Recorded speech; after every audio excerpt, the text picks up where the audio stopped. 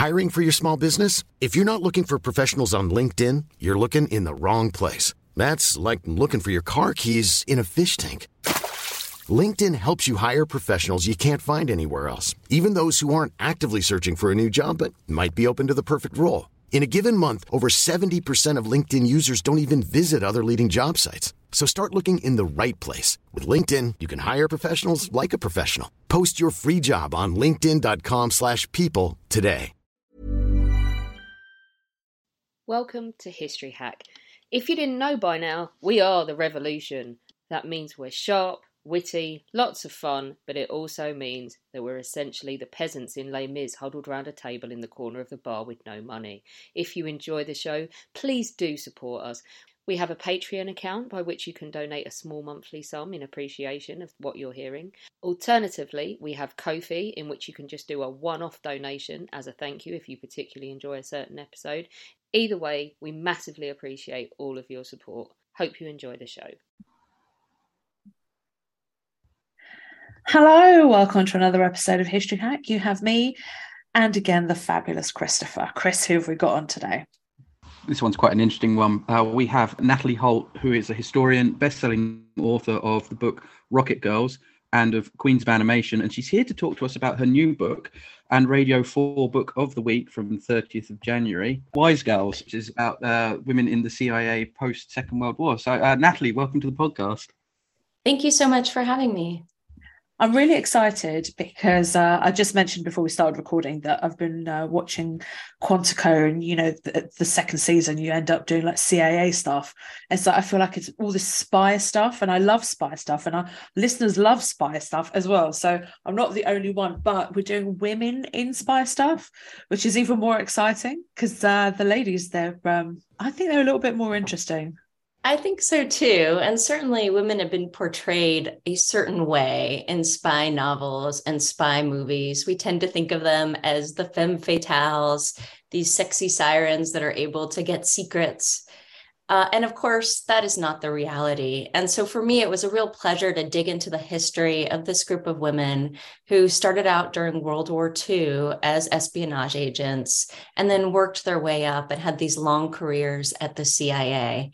And it's surprising what their role was, because, of course, we tend to think of spies a certain way, but the work these women were doing is quite different than how we think of women in espionage. And so to be able to really dig into what their histories were like, what their roles were, the operations they were part of, it gives us a different view on history. I've got to throw in here because one of my favorite posters of all time actually runs with that horrible stereotype that you just mentioned, and it's I think it's a British one, World War II poster. I don't know if people might not recognize it, but if you do, go online and Google it. It's a poster of a woman laying, this beautifully dressed woman laying on this like chaise longue thing, and at the bottom, surrounded by officers, and at the bottom it says, "Keep mum, she's not so dumb." Mm. Yes, I mean, I love spy movies and novels too. There's nothing wrong with that.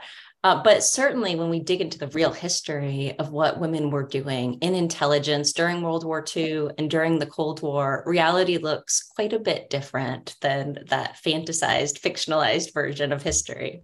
So when you've written the book, you've based it on a handful of really exceptional women. What made you choose them specifically? It wasn't easy because, to my surprise, there were so many women that were part of intelligence operations during World War II. And this actually came as a bit of a shock to me because we've heard about the roles of women during World War II, of course, in many books and movies. But to hear of women who were intelligence officers, and American intelligence in particular, was new to me. I hadn't heard those stories. And so to be able to research them took quite a bit of time. These women weren't easy to find. And of course, I was able to write this book because they had passed away. And so I was able to get their files declassified from the CIA. But there were so many women to choose from. And so what I did was I picked women who had started during World War II and had these long careers throughout this Cold War in the CIA. And I chose women who came from many different backgrounds. So there's a single mom of 3. There's a woman who's married. There's a woman who grew up on reservations in South Dakota. They all came from different places. One of them has a PhD in archaeology. They have all different education levels. Some of them only graduated from high school. By looking at all of these different backgrounds, we can really see how they were able to bring their own unique skills to their intelligence operations. And this is a big theme of the book. What we see is that during World War II, you have William Donovan, who's considered the father of American intelligence. And he believed that bringing in a diverse group of intelligence officers was critical to operations. And he says this, he says that having racial diversity, bringing in women, is important. And so he hired many different women during World War II from all of these different backgrounds. And they ended up having these very long careers in intelligence, probably much to the surprise of administrators in Washington who expected them to go back home after the war was over. I'm really excited to learn a little bit more about these women. The reason being is, here in Britain, Poland, in Europe, we generally talk about people like Christine Granville, Odette Sampson, people who have had books literally written about them. But this for me is new, learning about women, American women, who are part of this whole movement. And it's really exciting to finally get our teeth in and learn a little bit more about them. So let's talk about Adelaide Hawkins. So before the CIA, what was she doing during World War II as part of the OSS? So Addie joined the OSS. She was hired by William Donovan, and she became chief of the communications center in Washington, D.C. She was from a small town in the South. She was a single mom of three. Actually, she was married at first during World War II, so I should go back for a minute there. But her husband ended up being sent overseas. They had a rocky relationship, and he ended up abandoning the family, essentially. And so what we see is that Addie, during this time, really struggled because she had to somehow keep her family together while also having this very important job. She ended up putting her kids in boarding school during the last years of the war. And we really see her personal struggles during that time. But her role was important, and she was able to work her way up the ranks, becoming very important, becoming part of designing spy gear. And there's some wonderful innovations that she came up with. One of those that I really enjoyed is this compact, and it looks just like any woman's compact with a mirror inside, but when it's held at a certain angle, a code is revealed. And so she came up with a lot of different spy gear like this. She was key in making secret communications between agents and officers in the field and being able to get them transmitted back to Washington, D.C. And she also worked closely with several of the other women that I talk about in the book. But during all of this time, her real goal, what she really wants, is a position overseas. And this is not easy because nobody wants to send the single mom across the world by herself. And even as her kids get older, she still struggles to obtain this. And a part of the other part, the other difficulty for her is that nobody in her family even knew that she was working for the CIA. They thought that she was just a secretary. And so when she finally does get that overseas assignment, it is just an incredible accomplishment for her. She's really able to prove herself in the field, and it helps her career. It helps her really work her way up in the ranks. Were female OSS agents ever deployed behind the lines in France in the same way as the SOE were? They were. And in the book, I speak about the experiences of one woman named Jane Burrell. And she was a housewife working on a dairy farm in New York when she decided to apply for the U.S. government. And her application to the government, there is this funny line where it says, if you are willing to travel, specify occasionally or constantly. And she put the very least amount of travel. She did not expect to be being sent overseas at all. But Jane had incredible experience in education. This was a woman who had graduated from Smith College with a major in French. She was fluent in several languages, and she traveled extensively. And so she ends up being promoted quite quickly to this elite section of the OSS that was known as X2. This was a group of counterintelligence officers. And so Jane was first sent to London, where she learned some basic training with UK intelligence. And in the book, I really enjoyed talking about how inept American intelligence was in these early years. We really see them struggle. There are so many mistakes that are being made. They're trying to learn from the UK, and they're just constantly getting in trouble. And the British frequently say that they do not want to have the Americans with them because they just know that they're going to screw everything up. But the one exception they make are with X2, with these X2 officers, of which Jane is one. And these were really considered the elite. And so Jane is, after London, she's then sent to Normandy. And there, this group of officers is tracking down German stay-behind agents. They then approach them and get them to work for the Allies. You can imagine that this was very dangerous work to be doing. And when we look at the transcripts of some of these conversations that Jane was having with these German officers, we see that she was able to approach her work in this very skilled manner. She was able to really make friends with these men. Sometimes they used bribery as well, but it was really this mix of being able to manipulate and influence them to get them to work for the Allies. And they particularly targeted men that were not German and that did not have very strong moral compunction about working for the Nazis. And so in the book, I talk about her work with one Spaniard named Juan Frutos, who was in France. And so she ends up having this relationship with him, which was very volatile. He did not want to work for the Allies. He was terrified. There were many times that he just tried to disappear and did not want to be found. But Jane kept pushing him. And she ended up writing out these messages from Juan Frutos back to the Nazis.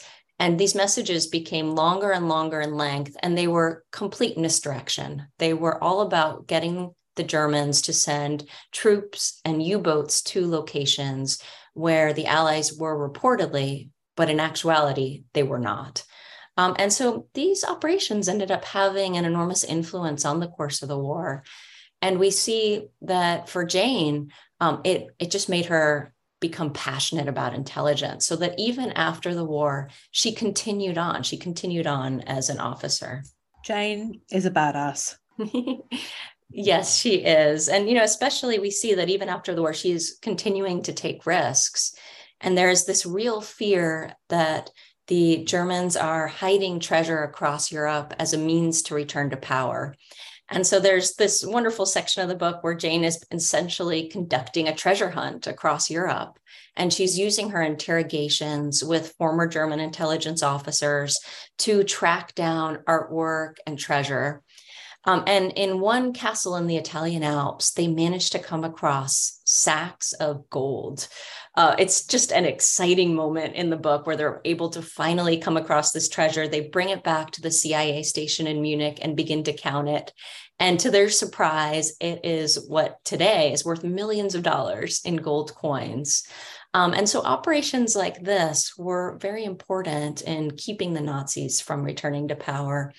But ultimately, it ends up leading to Jane's downfall. And this is a section of the book that is very sad, because what we see is that at the end of 1947, Jane is being sent to Brussels, where she's working closely with the Monuments Men.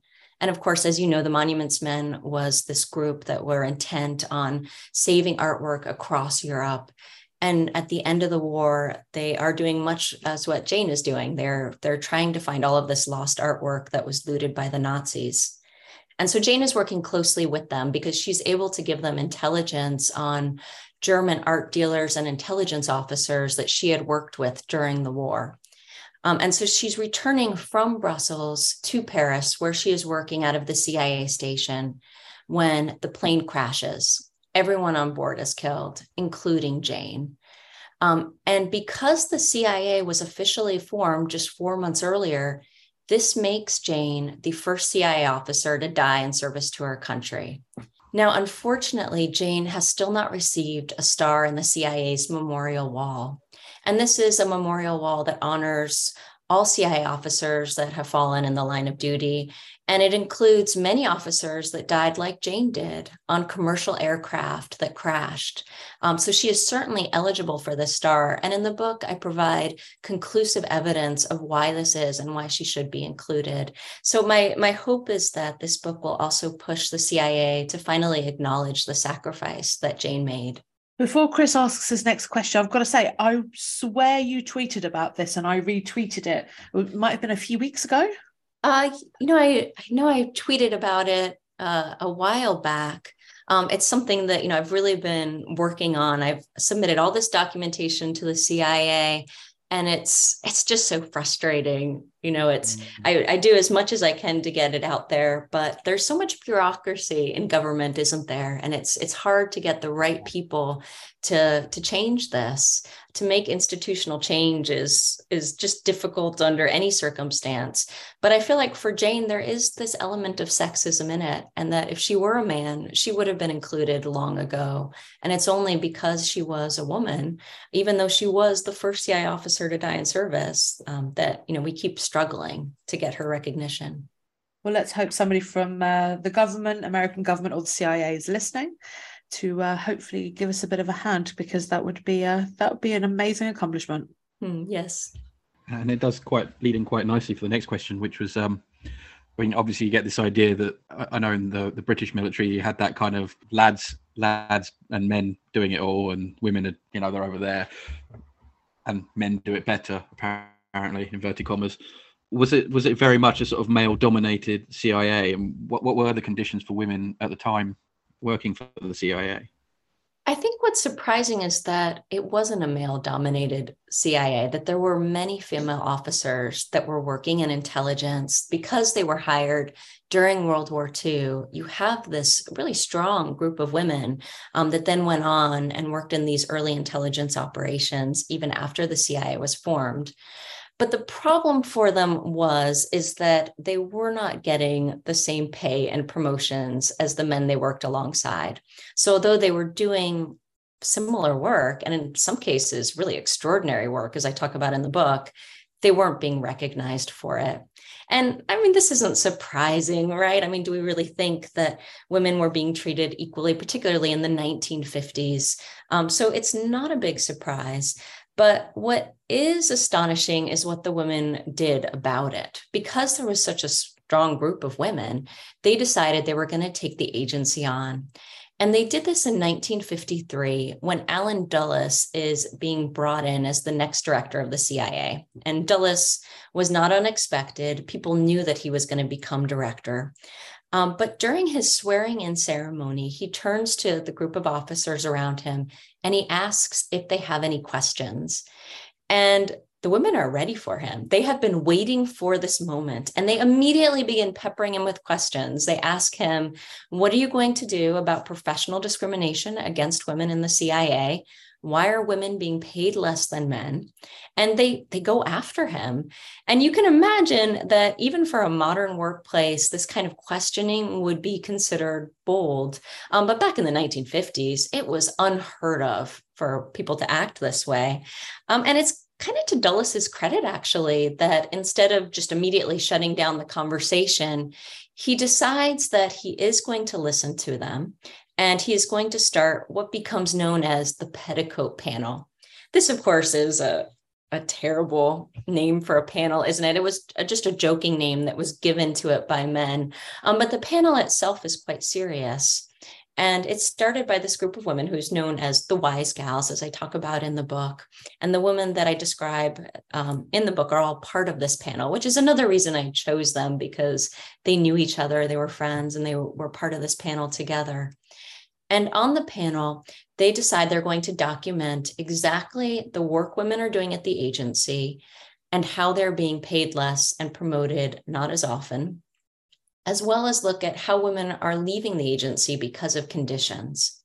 And the panel becomes this real bonding experience for the women, because they're all gathering together and sharing their personal experience as officers of what they've gone through. And they make up these kind of amazing lists about all of the comments they've heard from men about how women aren't as good as male officers. And they just go through every horrible comment they've heard. They share all of their personal stories of what it's been like in the field. And these are women that have all worked, across the globe, but haven't really had this chance to be able to describe the discrimination they've received. So the panel itself is an important turning point because although male administrators are very quick to dismiss the actions of these women, what happens is that the women themselves decide to really bond together to change things. And from the panel, they begin to get promotions, they begin to really prove themselves. And we see women such as Eloise Page become the most powerful woman at the agency. She becomes the head of scientific and technical operations. And this is quite a leap when you consider that she began as a secretary during World War II. So certainly the panel has an enormous influence, and it's part of making the CIA what it ultimately becomes, what it is today, an agency that is half women and that has a woman, Avril Haines, at its helm. So post-war, things they really, really changed. So during the Second World War, these women are fighting against the Germans, against the Nazis. And then the war ends and along comes another problem, which is the Soviets. And that's a whole nother level of different challenges. So can you talk us through what happened in the immediate aftermath of the war? I'm Sandra, and I'm just the professional your small business was looking for. But you didn't hire me because you didn't use LinkedIn Jobs. LinkedIn has professionals you can't find anywhere else, including those who aren't actively looking for a new job, but might be open to the perfect role, like me. In a given month, over 70% of LinkedIn users don't visit other leading job sites. So if you're not looking on LinkedIn, you'll miss out on great candidates like Sandra. Start hiring professionals like a professional. Post your free job on linkedin.com/people today. Burrow is a furniture company known for timeless design and thoughtful construction and free shipping, and that extends to their outdoor collection. Their outdoor furniture is built to withstand the elements, featuring rust-proof stainless steel hardware, weather-ready teak, and quick-dry foam cushions. For Memorial Day, get 15% off your Burrow purchase at burrow.com/acast and up to 25% off outdoor. That's up to 25% off outdoor furniture at burrow.com/acast. So most of this book is rooted in these officers' operations against the Soviets during the Cold War. So, the beginning, we're looking at World War II, where they're beginning to learn these espionage operations. They falter, they make many mistakes, and then they begin to hit their stride, although there's certainly many mistakes still to be made during operations against the Soviets. So the women are placed in several different spots across the globe. One of them is Mary Hutchinson, and she had a PhD in archaeology. She was fluent in multiple languages. She served in World War II as an intelligence officer, but then when she applied for the CIA, she was at first only given the job of secretary. And she was incredibly upset by this. She said, quote, "That is a waste of my abilities." And so she was then brought in as an officer. And so she was stationed in Germany. And as part of their operations against the Soviets, they wanted to create these spy networks that would let them know what type of weaponry the Soviets were working on. And of course, a better inside view of what was happening, particularly in Eastern Europe. And of course, we can see many associations with today, with our own Western relations with Russia. And much of this can be rooted in this time period. So we see that Mary Hutchinson worked very closely with a spy named Arati. And Arati had identified Ukrainian nationalists as an ideal Soviet spy network, essentially. And so this ends up being the first alliance between the United States and the Ukrainians.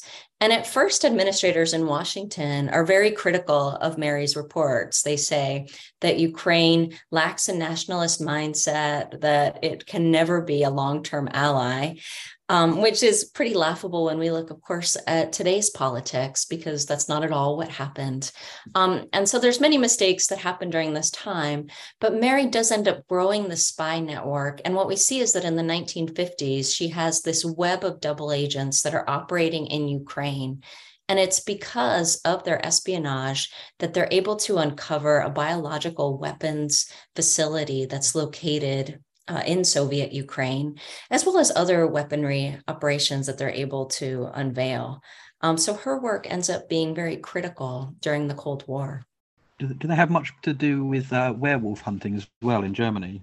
Oh, Sounds yes. crazy. Yes. So I talk a bit about that in the book, particularly with Jane's work and as well as Eloise, who ends up being after the war. So she's the secretary for Donovan during World War II. And Eloise Page is such an interesting officer because she is really the last person you would ever expect was a spy. This is a Southern lady. She wore white gloves and pearls. She always looked a certain way. She was very small. She was a small woman.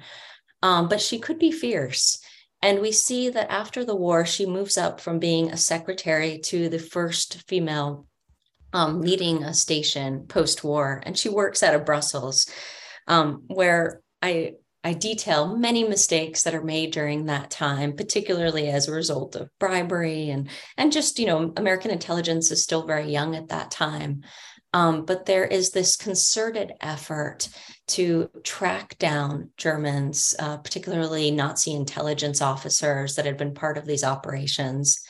And it's for Donovan, it's a personal operation for him. We really see that he is very committed to finding these men and women and bringing them to trial. And actually, he ends up playing a role in Nuremberg. And he ends up, I talk quite a bit about that part of history in the book as well.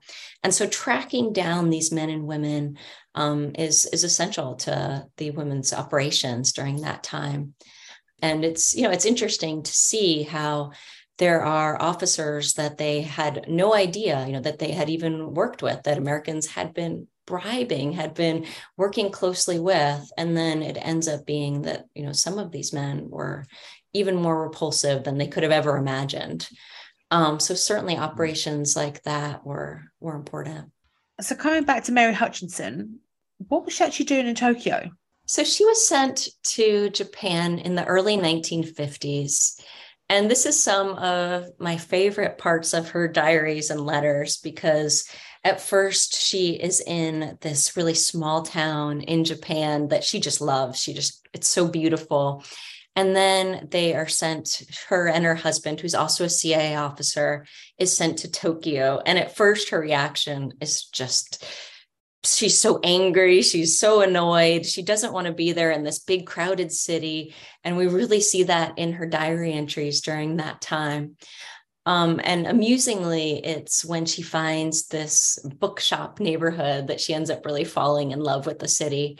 But part of the reason for why she was so annoyed in Tokyo was not just because it was a large city and she preferred the country. Part of the reason was the frustration with her work during that time.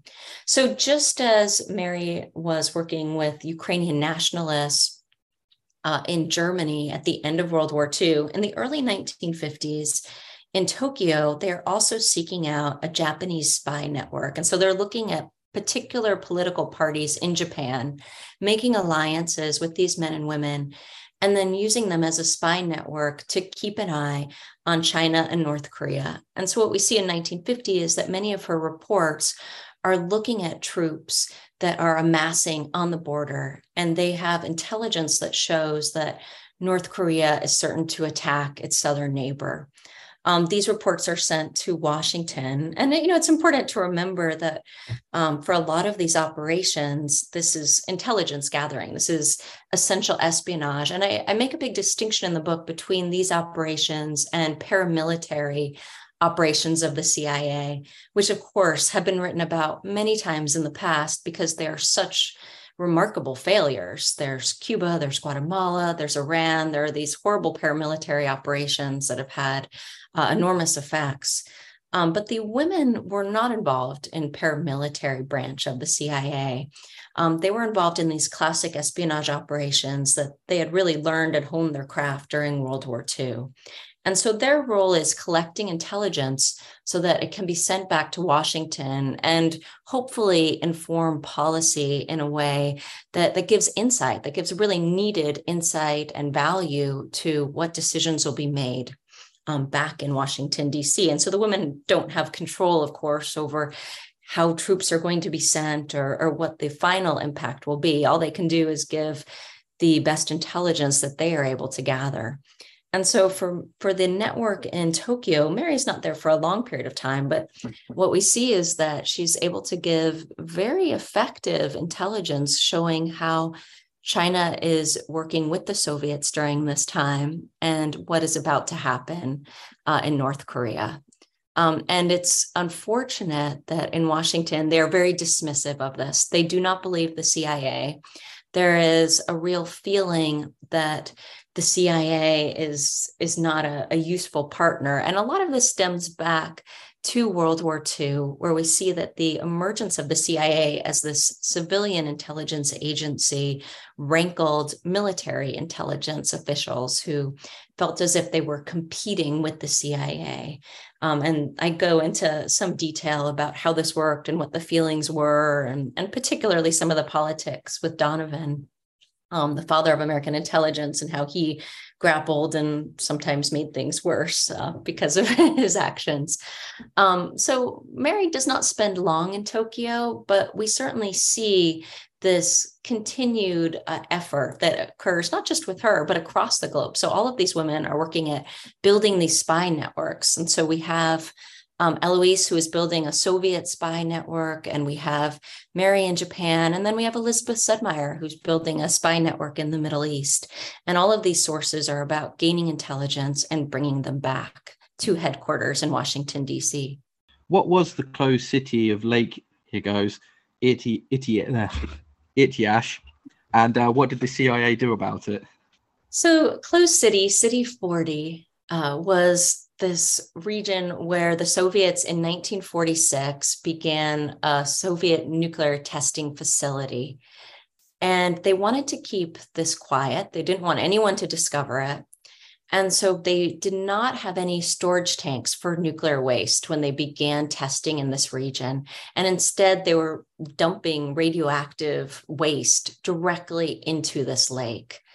Now, it took a few years for the CIA to uncover what was happening in this region, but we see from the early 1950s, 1950, 1951, that they've identified this closed city. And this wasn't easy, as you can imagine. This is a secret city that doesn't occur on any map. You can't Google it, of course, not that you could Google in the 1950s, but there's no road signs. Everyone that works there has to remain in the city under very secretive conditions.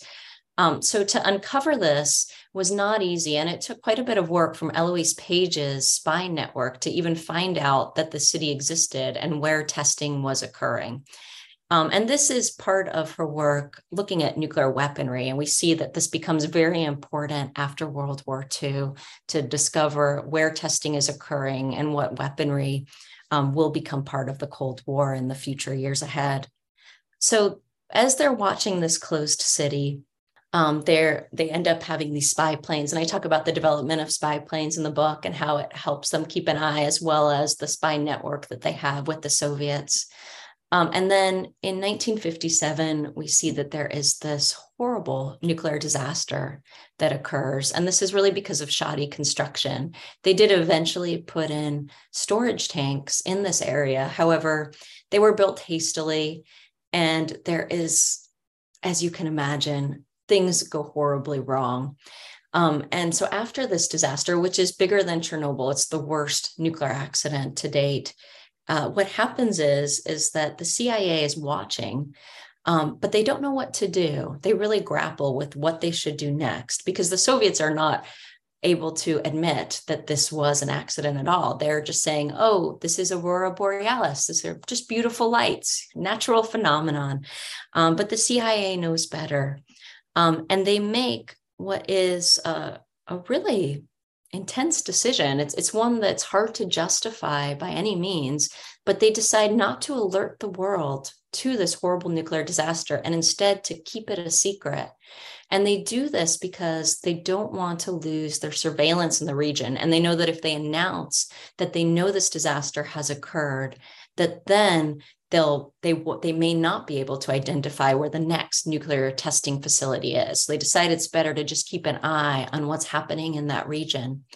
And in the book, I contrast this with what happened with Sputnik during the same era. So this is all happening in 1957. And with Sputnik, we also see that Eloise Page, who has this large spy network with Soviet scientists, she is able to predict Sputnik's apogee, its launch perfectly. She knows exactly the date. She knows where it will be launched. She knows when it can be seen. And nobody in DC, none of her administrators in Washington will believe her. They all say, "Oh no, you're just getting this from your spy network. And how do we know we can trust them?"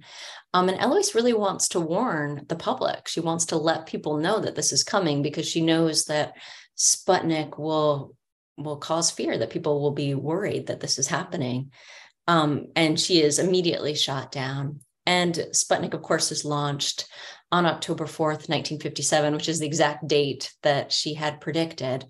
So it's interesting to look at how she was able to find out all about Sputnik and all about the satellite and contrast it with what happened in the closed city, in City 40, where everything was hushed up, where they never said anything. They never wanted to warn anyone or have any cleanup effort or really cared about the many people that were affected by this horrible disaster. And it shows you perhaps the struggle and the desperation that the CIA had during that time, that they weren't able to make what probably was the right decision. We're currently discussing and talking about something that's quite Europe-centric, and we tend to be quite Eurocentric or American-centric. But there's a lot more going on at this time, isn't there? Because it's hotting up in the Middle East. Tell us a little bit about what's happening there. So in the book, I talk about Elizabeth Sedmeyer, who was stationed in the Middle East. And Elizabeth Sedmeyer is such an interesting person because she grew up on reservations in South Dakota. She served in World War II. She then was hired as a secretary at the CIA, and she worked her way up, went to junior officer training, and becomes an officer where she's sent to the Middle East. And in the Middle East at this time, what we see is that there was a lot of grappling for control between the Soviets and the UK and Americans, who are all trying to find their own sliver of power in the region. And the Soviets are using this region particularly for weaponry development. And so when Liz is sent there, this is Elizabeth Sedmeyer, who everyone called Liz, she is desperate to find out what the Soviets are doing. And so she's part of this group of officers who are stationed in Baghdad. Now, in Baghdad, Liz is able to really bring something to her operations that her other male officers cannot. And that is because she's able to start a spy network using resources that none of them have access to. She does this through a beauty salon and a dress shop. And in both of these places, she goes into these establishments and immediately just makes friends. And she was very good at blending into environments, pretending to be a housewife, pretending to chat with them. And she would then find out which of these women had brothers and had husbands who worked with the Soviets. And she found there was one woman whose husband was an engineer who was working with the Soviets. And so she immediately began initiating a friendship with her. She then approached the husband and asked him to work for the Allies. And this was done very carefully. You can imagine the risk that Liz was taking to do this, because she's essentially asking this man to betray his employers and to share secrets with her. And she does this not just with one family, but with several. And by doing so, she's able to establish this entire network of spies in the Middle East. And by doing this, she's able to create an entire database. So they're able to get all of these secret blueprints for Soviet fighter jets, as well as other Soviet weaponry. And this is important at the time because the Americans have little idea of what they're up against. And so Liz's work is able to bring all of this back to Washington so that they can also help design. It can help aid in the design of their own spy planes.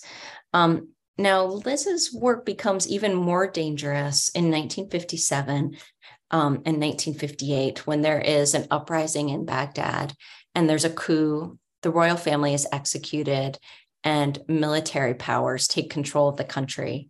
Immediately, Americans are being targeted and killed in the region, as well as other Westerners, of course. And the CIA station itself evacuates. Everyone leaves except for Liz. She is the only officer to remain in Baghdad.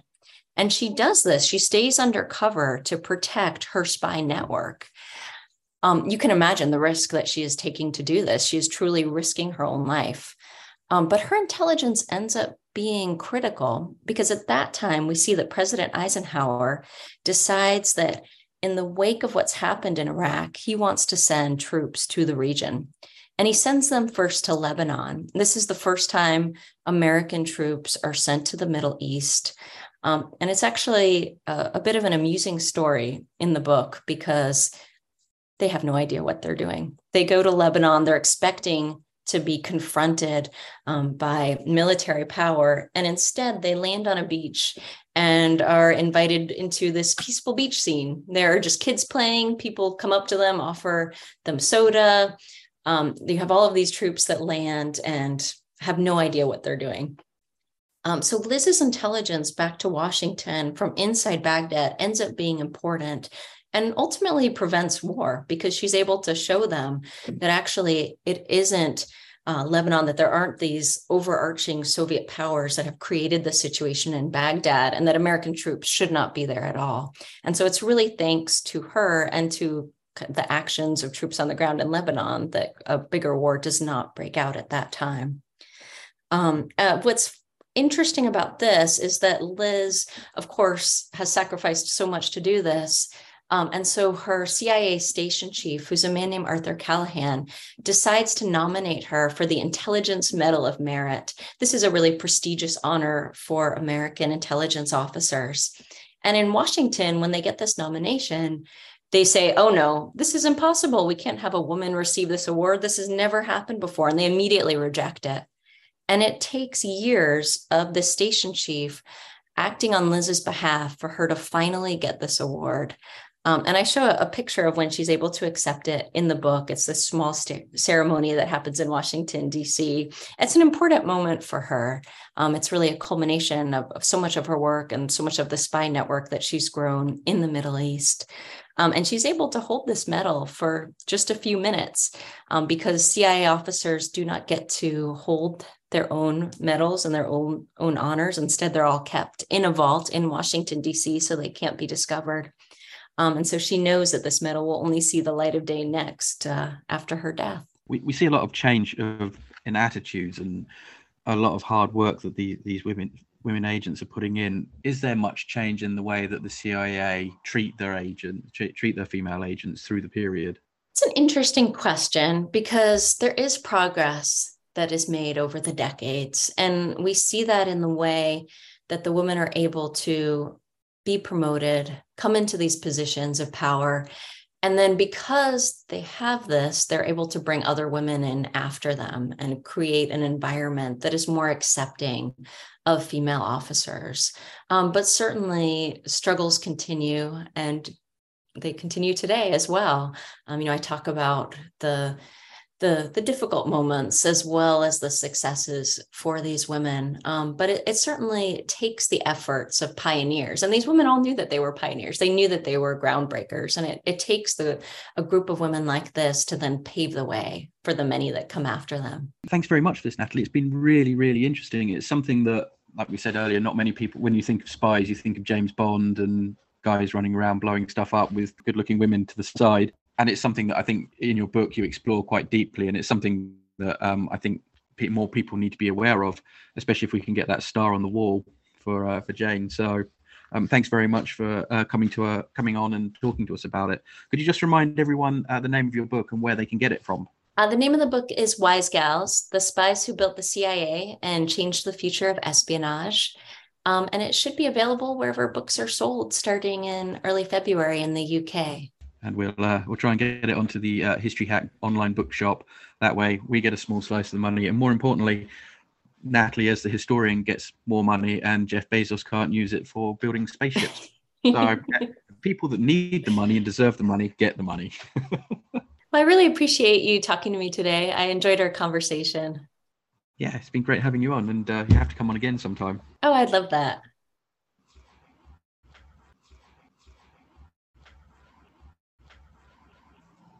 Our incredible guests give us 45 minutes of their time to join us and talk about their work or their new book.